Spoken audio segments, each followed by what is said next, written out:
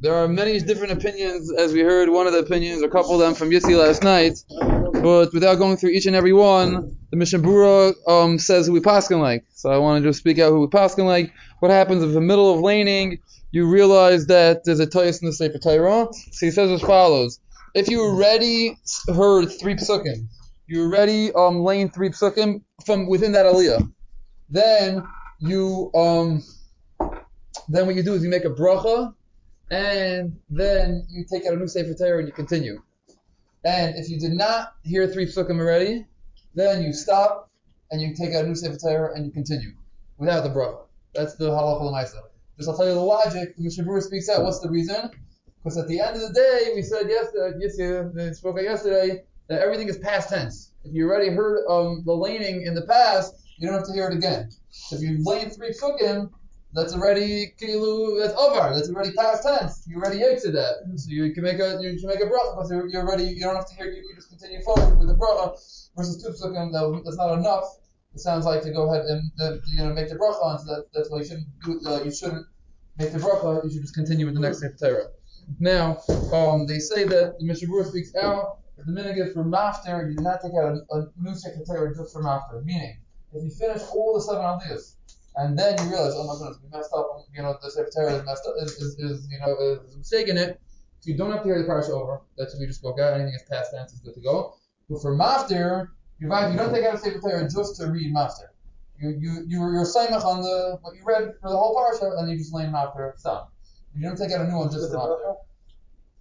Mafter from the Navi. Meaning, Sefer Torah is over. You don't use it.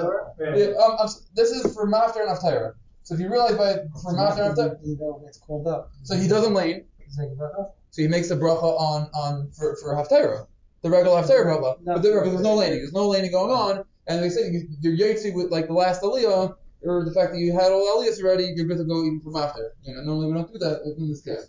Okay, we'll do a chazara over here. Here we go. Sunday was what? We're supposed to have three people by the bima. Number two is that Valkyrie should go ahead and say a longer amen. That way it should be quiet by the time he starts laning.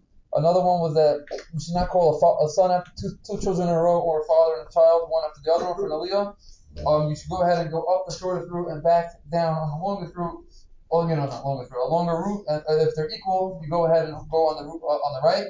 On Monday we said that you should go ahead and read it like the Messiah, not the way it's written. Certain words you go ahead and you say different. Now if you messed up in a certain word, it depends if it changes the concept of what the word is trying to say. If it changes what the word is trying to say, for example, if it doesn't change it, for example, if you say aharon instead of aharon, for whatever reason it doesn't change the concept, therefore you don't have to say it over. But if it changes the word, for example, halei, pala, something like that, then you have to repeat it.